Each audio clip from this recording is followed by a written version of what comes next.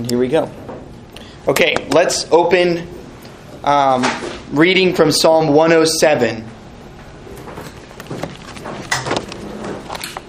We'll read the first 16 verses of Psalm 107.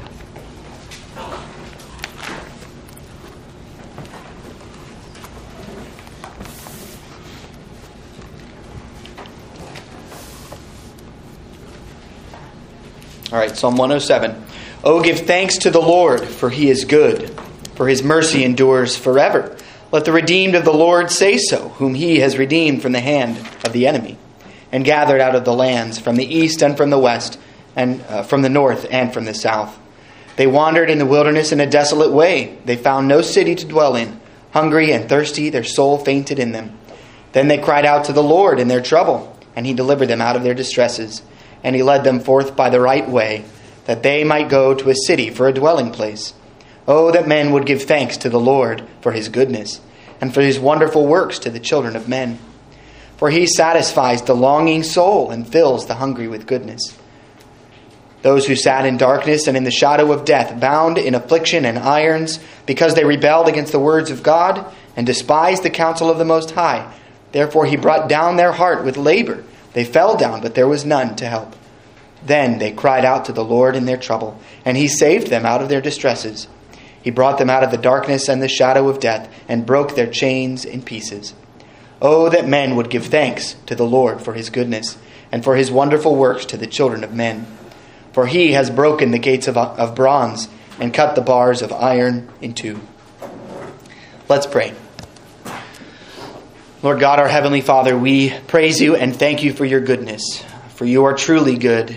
And as we explore that idea this morning and examine Your Word and what You tell us of Your goodness and of Your grace, we recognize that we are far from good, especially when in comparison to You, though we shudder even to compare, even to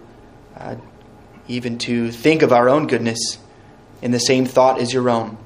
For we are far below You. Lord, reveal to us something of Your goodness this morning. Help us to understand by Your Spirit and by faith what You would have us know of Yourself, even as we long for glory when we will see Your goodness face to face. We pray this in Christ's name. Amen. All right, so last week, my goal was to go get into, not last week, 3 weeks ago. We looked at the holiness of God, and I was hoping to do holiness and goodness together, but I think this is maybe better to attempt to do the goodness of God and the grace of God together. So all of God's attributes are wonderful. They are wonderful together, most especially, and we thank Him and praise Him that all of His attributes are together all the time in Himself. This morning we will begin with the goodness of God.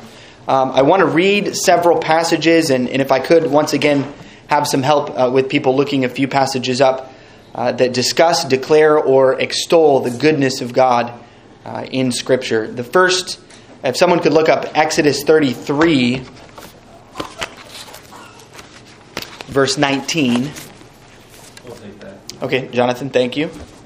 Next, Psalm 31, 33:19, Jonathan. Clyde, you said Psalm 31? Sure. Okay, that's Psalm 31:19 through 20. And the next one's Jeremiah 31. Jason, thank you. That's Jeremiah 31, verses 10 through 14. And then Romans 2. Dan? Thank you. And then the last one is 2 Thessalonians. Oh, sorry, Dan, that's verses 3 and 4. And then 2 Thessalonians. Okay, great. Thanks, Chris. Okay, Jonathan, if you could start us with Exodus 33:19. And He said, I will make all my goodness pass before you, and will proclaim before you my name, the Lord. And I will be gracious to whom I will be gracious, and will show mercy on whom I will show mercy. So that's Moses seeking the glory of God, seeking to see the glory of God. And God says, I will cause my goodness to pass before you. That's the attribute that is highlighted as he passes by Moses. Clyde, Psalm 31, 19 and 20. How great is your goodness, which you have stored up for those who fear you, which you have performed for those who take refuge in you before the sons of mankind. You hide them in the secret place of your presence from the conspiracies of mankind. You keep them secretly in a shelter from the strife of tongues. How great is your goodness. And then declaring the many works of his goodness for his people in particular. Jason, Jeremiah 31, verses 10 through 14. Hear the word of the Lord, O nations, and declare it in the isles afar off, and say, He who scattered Israel will gather him, and keep him as a shepherd does his flock. For the Lord has redeemed Jacob, and ransomed him from the hand of one stronger than he. Therefore they shall come and sing in the height of Zion, streaming to the goodness of the Lord. For wheat and new wine and oil, for the young of the flock and herd, their souls shall be like a well-watered garden, and they shall sorrow no more at all. Then shall the virgin rejoice in the dance, and the young men and the old together. For I will turn their mourning to joy, will comfort them, and make them rejoice rather than sorrow. Excellent. Streaming to my goodness. And I think one translation says, they shall be satisfied with my goodness. So that is a picture of glory. We will be gathering before the goodness of God and be in all our longing satisfied in that goodness. A wonderful statement. Dan, Romans 2, 3 through 4. And do you think this, O man, you who judge those practicing such things and doing the same, that you will escape the judgment of God? Or do you despise the riches of his goodness, forbearance and long-suffering, not knowing that the goodness of God leads you to repentance? That's Paul challenging those who would judge according to the law and declaring that it is the goodness of God that leads to repentance, challenging us not to despise the riches of his goodness. And I love that phrase, the riches of his goodness. All right, and then Chris, 2 Thessalonians 1, verses 11 and 12. To this end we always pray for you, that our God may make you worthy of his calling, and may fulfill every resolve for good and every work of faith by his power, so that the name of our Lord Jesus Christ may be glorified in you and you in him, according to the grace of our God and the Lord Jesus Christ. Excellent. I think this, what translation do you have, Chris? Yes. ESV. So that it says according to the grace. I believe that the King James and New King James say according to the good pleasure of his goodness. So you see the idea is connected there already in the translation. That concept, grace, the good pleasure of his goodness. Again, extolling the glory of God's goodness. So when something is good, it's exemplary, it's desirable. Certain qualities it possesses cause us to desire the thing. But in the goodness of God, we see that God is desirable not because of what he possesses, but because of what he is. It's again, an attribute, it's a quality, it's part of his being and his essence. So it's not a possession, it is himself. All of his attributes together display for us supreme, original good, a being so good as to be called goodness itself. And it exposes all other creaturely goodness as derivative, borrowed, or at times counterfeit. They are not actually good if they do not derive their goodness from the original, from God, who is the fountain and source of all goodness. I want to read Matthew chapter 19, verse 16 and 17. Now behold, one came and said to him, Good teacher, what good thing shall I do that I may have eternal life? So he said to him, Why do you call me good? No one is good but one, that is God. But if you want to enter into life, keep the commandments. So Jesus there challenging the young man that came to him, who called him good, saying, "Why do you call me good?" Drawing our attention, our hearts, to understanding that he alone is good and truly good. And any good works must be according to his commands.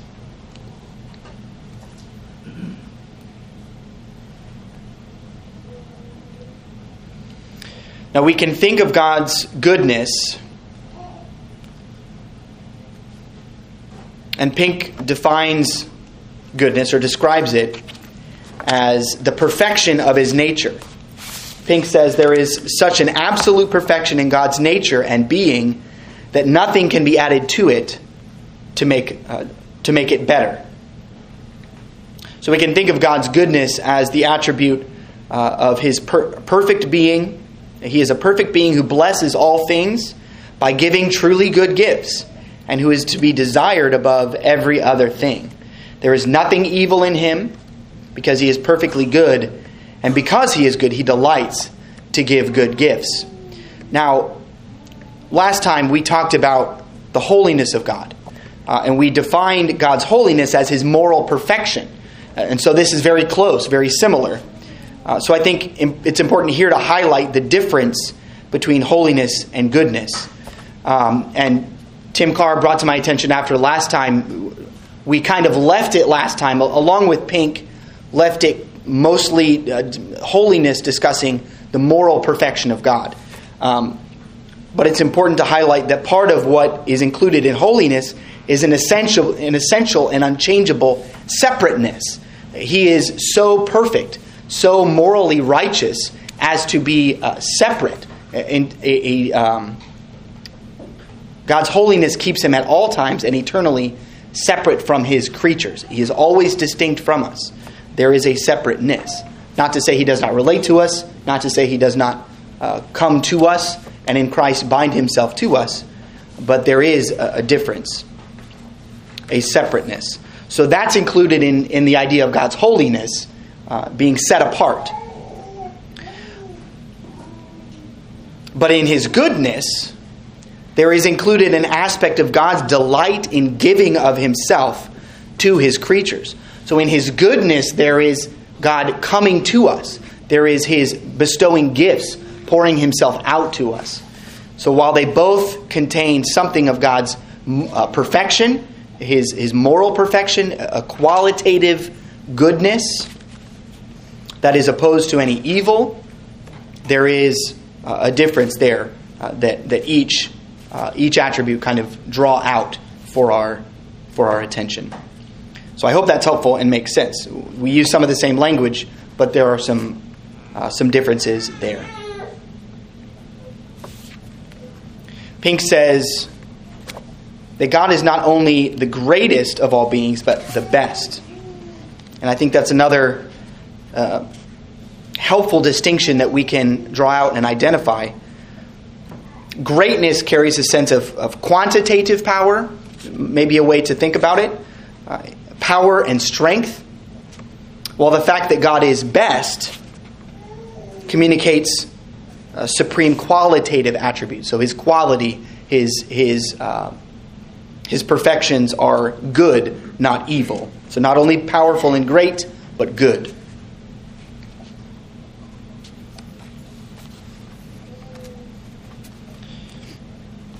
So God's goodness is an attribute that reveals God to be the highest and the best, the most lovely, the most desirable, who delights in pouring out good gifts to those whom he loves.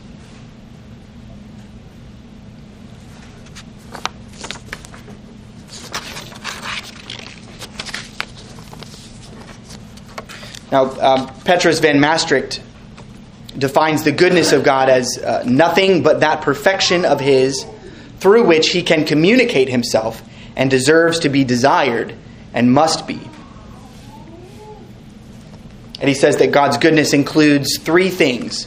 One being his eternal and infinite perfection in and of himself.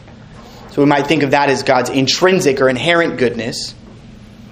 Second, it includes his faculty of communicating himself, by which he wills and acts according to his goodness, and distributes a measure of his goodness to his creatures. So we might call this his benevolent goodness, his beneficence. He delights to give good things. And third, goodness includes the relation through which he is desirable and must be desired or sought after in every way. In other words, because he is perfectly good and because he communicates that goodness to his creatures, creatures are compelled to desire him above all things. We are compelled to seek after any goodness in him and him alone. So we might think of this as his irresistible goodness. That's my language. But when we behold the goodness of God, we are drawn to it, and all other things pale in comparison. Oh, I want to read. Van Mastricht includes a quote from Augustine, which I think is excellent. So this is Augustine on Psalm 135. He says, "The Lord is good, but good not as the things that he made are good. He made heaven and earth, and all that is in them is good.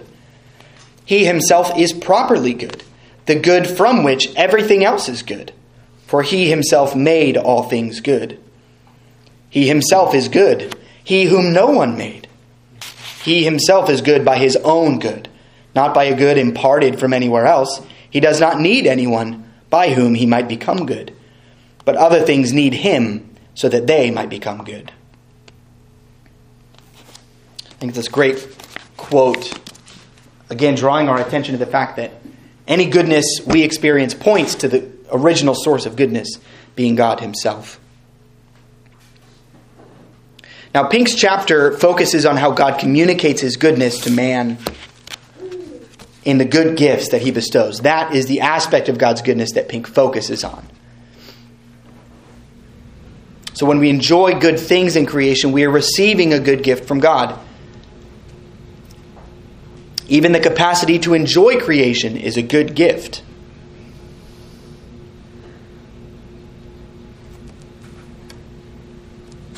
So Pink first discusses creation, the design of man, the structure of our bodies, declaring that God's goodness to us. And he says this of man: "Abundant reason has he to say with the psalmist, I will praise thee, for I am fearfully and wonderfully made. Marvelous are thy works, and that my soul knoweth right well. And that my soul knoweth right well." That's Psalm 139:14. Everything about the structure of our bodies attests to the goodness of their Maker. How suited the hands to perform their allotted work. How good of the Lord to appoint sleep to refresh the wearied body. How benevolent his provision to give to the eyes lids and brows for their protection. And so we might continue indefinitely. So he gives us a taste, beautiful language of, if we were to examine and consider every part of our body, we see something of God's goodness and his good gifts that he gives to his creatures. Pink also highlights that God gives to all of his creatures all that they need. He quotes Psalm 136. It says, "God giveth food to all flesh, for his mercy endureth forever." In Psalm 33:5, "Truly the earth is full of the goodness of the Lord."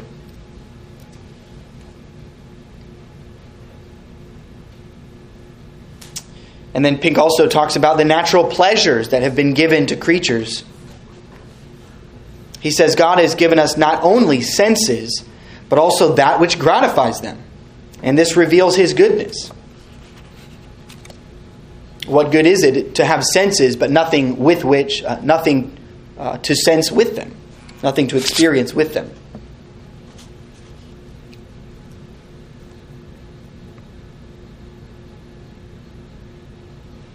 He says, our physical lives could have been sustained without beautiful flowers to regale our eyes with their colors, and our nostrils with their sweet perfumes.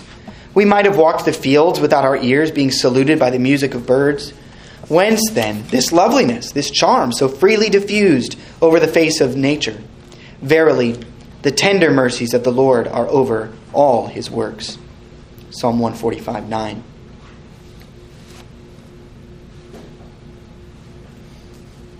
So again, these are just pictures and tastes of the things that God has given that declare to us His goodness, His benevolence. Pink also talks about the forbearance of God shown to sinners, in that while they await judgment, they receive gifts of God's goodness in common with all creatures, despite their despising the riches of His goodness, as Paul says in Romans 2:4 that we read. And this is Pink again.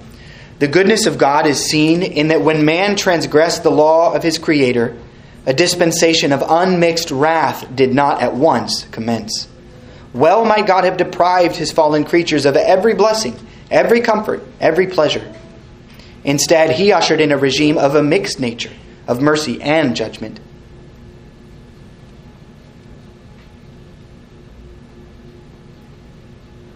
Something we often overlook.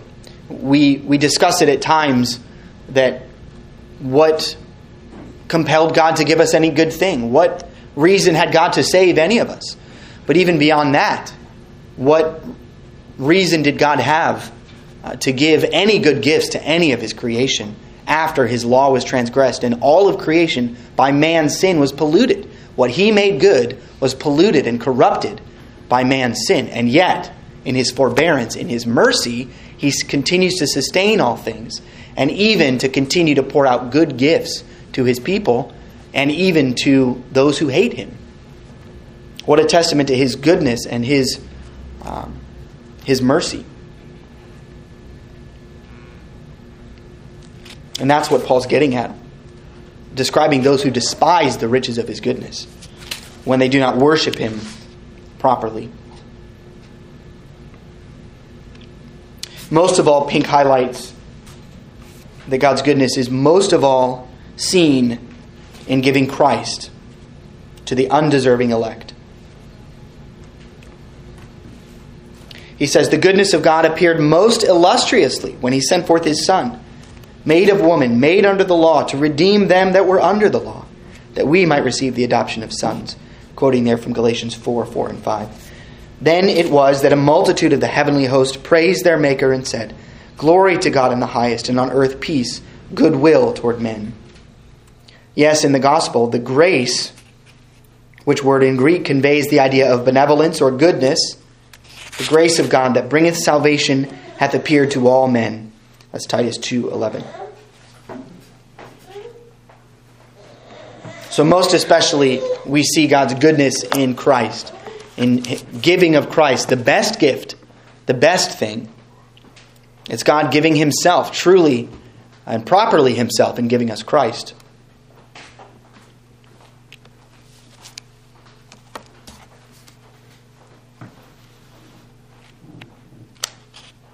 In concluding the chapter, Pink says that the goodness of God is the life of the believer's trust. So a contemplation of God's goodness to us at all times and to all of His creation fuels and feeds and informs and sustains our faith in Him. Again, focusing on the object of our faith is the right way to grow and increase in faith by His mercy, or by His grace. So I want to move now into chapter 13.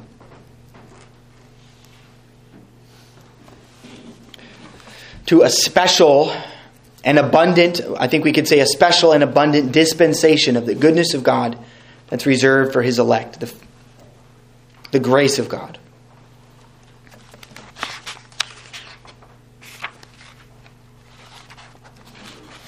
Pink says toward the beginning of his chapter, divine grace is the sovereign and saving favor of God exercised in the bestowment of blessings upon those who have no merit in them, and for which no compensation is demanded from them. Nay, more, it is the favor of God shown to those who not only have no positive deserts of their own, but who are thoroughly ill-deserving and hell-deserving. Commonly, grace is defined or described as unmerited favor.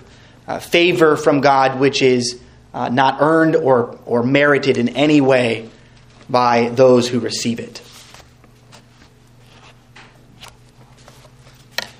Herman Bavinck says that grace is a most glorious dispensation of God's goodness, shown to those who only deserve evil.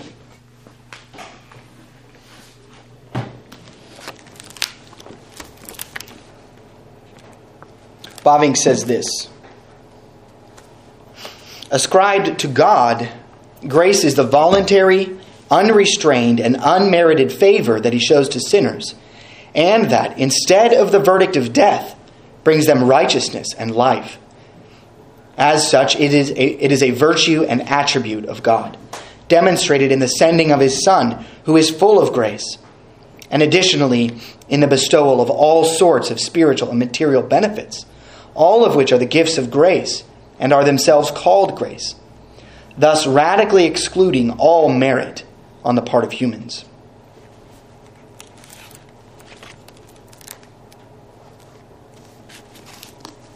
So again, the great focus of grace in Scripture is the idea that it is unmerited, that it stands opposed to works. And we're seeing that in Romans in Pastor Sharp's preaching, that everywhere is works of man excluded when talking about the gifts and blessing of God for his people, whether it be predestination, whether it be effectual calling, justification, sanctification, and glorification. All of those in the Ordo Salutis that we talk about and proclaim and praise God for, all of it is by his grace. All of it is unmerited and cannot be merited by us. Now, Van Maastricht connects the grace of God more with the love of God. He calls it the benevolent and beneficent propensity of God's love, wherein he dispenses good things freely and independently. So he sees it as the action, the animating impulse and faculty of God's love, particularly towards the elect. But even in that, he's using language that we just heard and discussed in the goodness of God. So they're all intertwined. The goodness, the love, and the grace of God are all together poured out in the elect at once in a particular blessing, a particular and abundant blessing. So the grace of God is an attribute by which God freely and independently pours out a measure of his love and goodness upon those whom he has particularly chosen. Now, many theologians, Bavinck and Van Maastricht included, identify a measure of God's grace bestowed upon all of creation indiscriminately and without distinction, referred to either as universal grace or as common grace.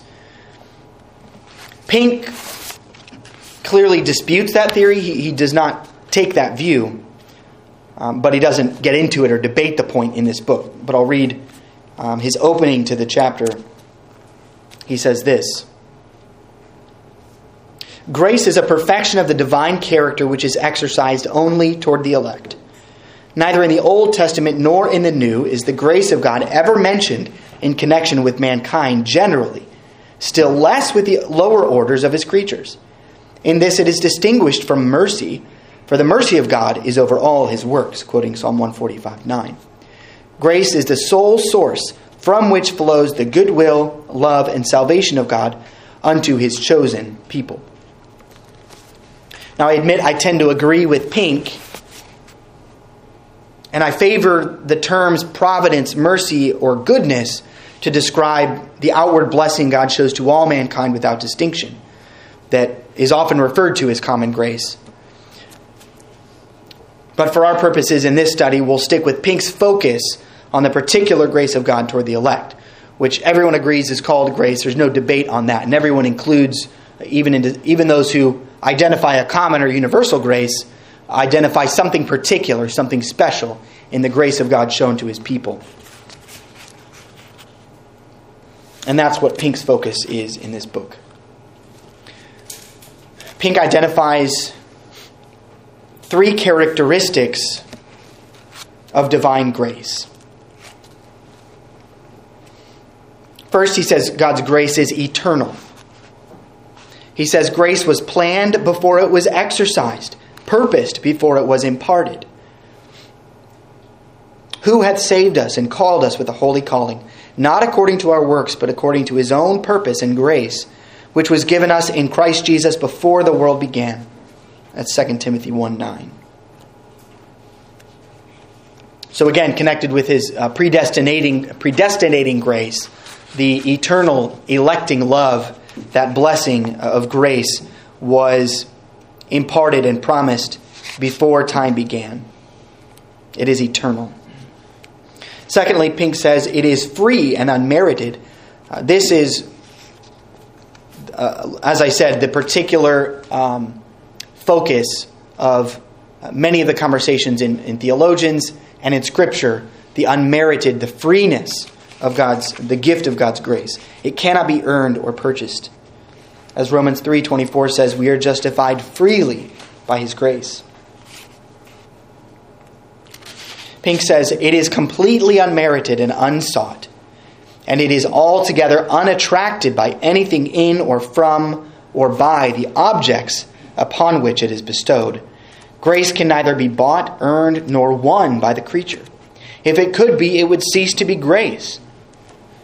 When a thing is said to be of grace, we mean that the recipient has no claim upon it, that it was in no wise due him. It comes to him as pure charity and at first unasked and undesired. So even what Christ has earned and purchased for us is not grace. It is righteousness. It's the righteousness of the law, but our share in it, our share in Christ's righteousness that is secured in Christ's fulfilling of the covenant of works, our place in it is grace. We receive the benefits of all Christ has done by grace, unmerited, unearned, unpurchased. That is the grace that flows to us and binds us to Christ in his perfection, in his righteousness, in all that he has earned before God. We are brought in by grace.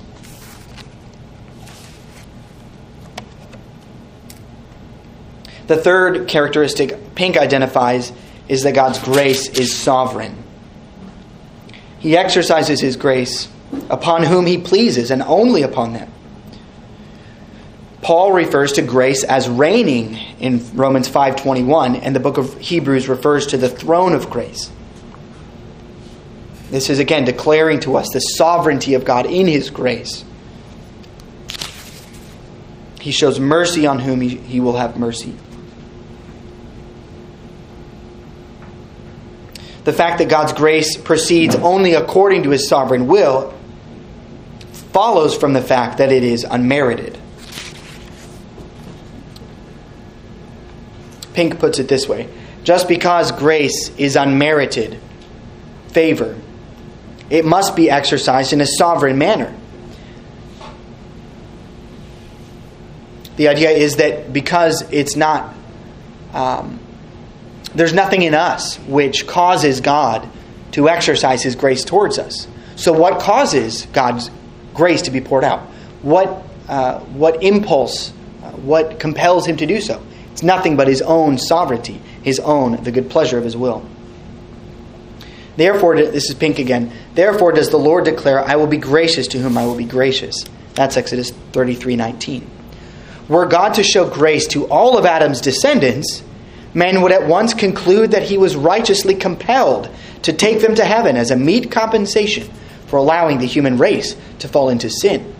But the great God is under no obligation to any of his creatures, least of all to those who are rebels against him.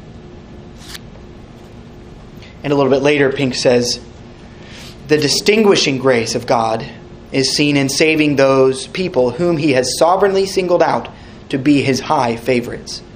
By distinguishing, we mean that grace discriminates, makes differences, chooses some, and passes by others. And that is a fact that is declared all over Scripture. God chose Abraham from his generation for nothing in Abraham. God chose Noah out of a wicked generation, not because of righteousness in Noah, but Noah was given the favor of God. Now, this characteristic of God's grace, that it is a free gift, is an offense to the natural man who is still dead in his sins and trespasses. And I love the way Pink puts this. It's a challenge to us, even who are recipients of God's grace, not to despise it, but it perfectly describes the natural man coming face to face with this doctrine. Pink says, "But nothing more riles the natural man and brings to the surface his innate and inveterate enmity against God than to press upon him the eternality, the freeness, and the absolute sovereignty of divine grace. That God should have formed his purpose from everlasting without in any wise consulting the creature is too abasing for the unbroken heart. It humbles us. That grace cannot be earned or won by any efforts of man is too self-emptying for self-righteousness. And that grace singles out whom it pleases to be its favored objects arouses hot protests from haughty rebels. The clay rises up against the potter and asks, 'Why hast thou made me thus?' A lawless insurrectionist dares to call into question the justice of divine sovereignty." Pink puts that beautifully, that in every aspect and characteristic of God's grace, its eternality, its freeness, its sovereignty, the natural man recoils and rebels and rejects it. Because natural man is inherently prideful. We want something to earn. We want something to be declaring our merits. But in the gospel, there is nothing of that. In grace, there is nothing in which we can boast. We're almost out of time, so I'll just quickly highlight where Pink identifies where grace is revealed. If we are to behold the grace of God, where can we go? First and foremost, it's manifested in and by Christ, who is the only mediator of grace.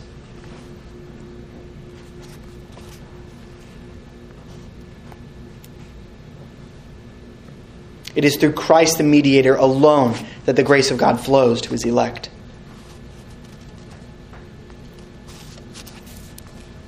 Pink also highlights that grace is proclaimed in the gospel. And as I said,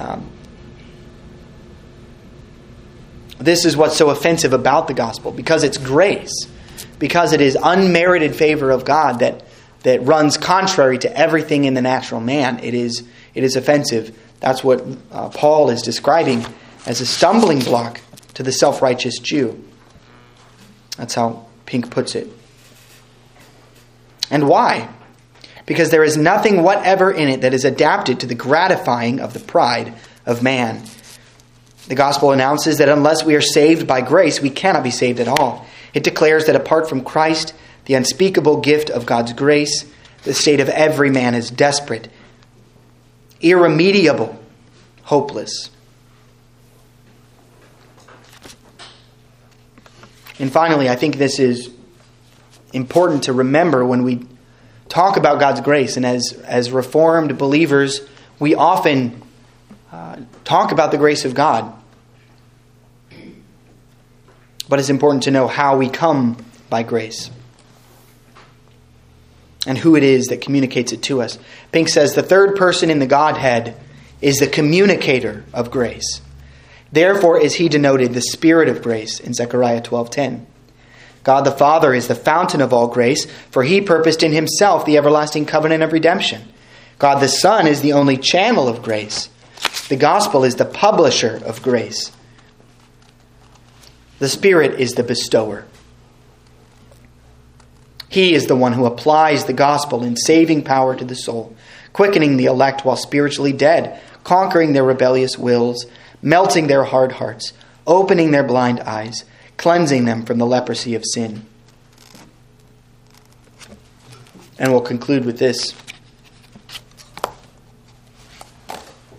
Yeah, had to double check that clock. Hasn't been changed. Okay. Thus we may say with the late G.S. Bishop, I'm not familiar with Bishop, but maybe some of you are.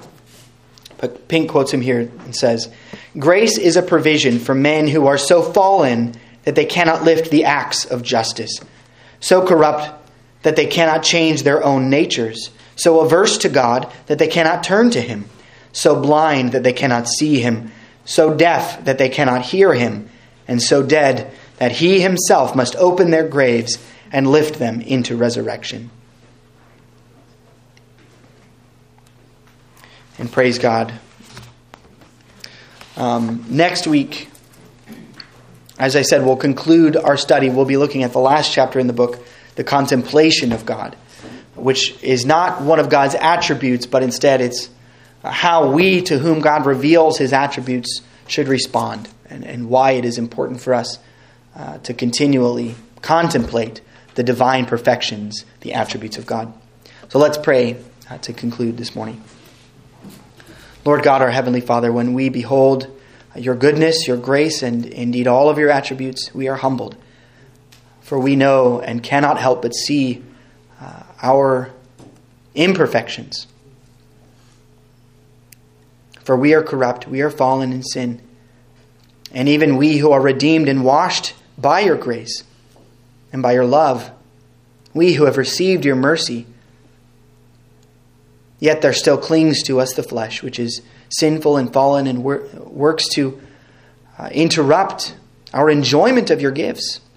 Lord, we pray that your Spirit would work in us, enabling us to mortify our sin, that we might not have our enjoyment of you interrupted, but that it might be constant, ever-flowing, that we might, that nothing might sever the connection we have to you, for it is secure in Christ. And Lord, now as we prepare to enter into your presence in the holy place by faith, in worship together, we ask that you would pour out your good gifts as you delight to do, that you would pour out your grace, that your Spirit would be upon us in a mighty way, in the preaching, in our prayers, in the sacraments. Lord, in all these things we pray that you might be properly worshipped according to your word in spirit and in truth, and that you might accomplish all that you have set your face to do, even from before time, this morning. You have planned it out, and we ask that you would do it. We pray this in Christ's name. Amen.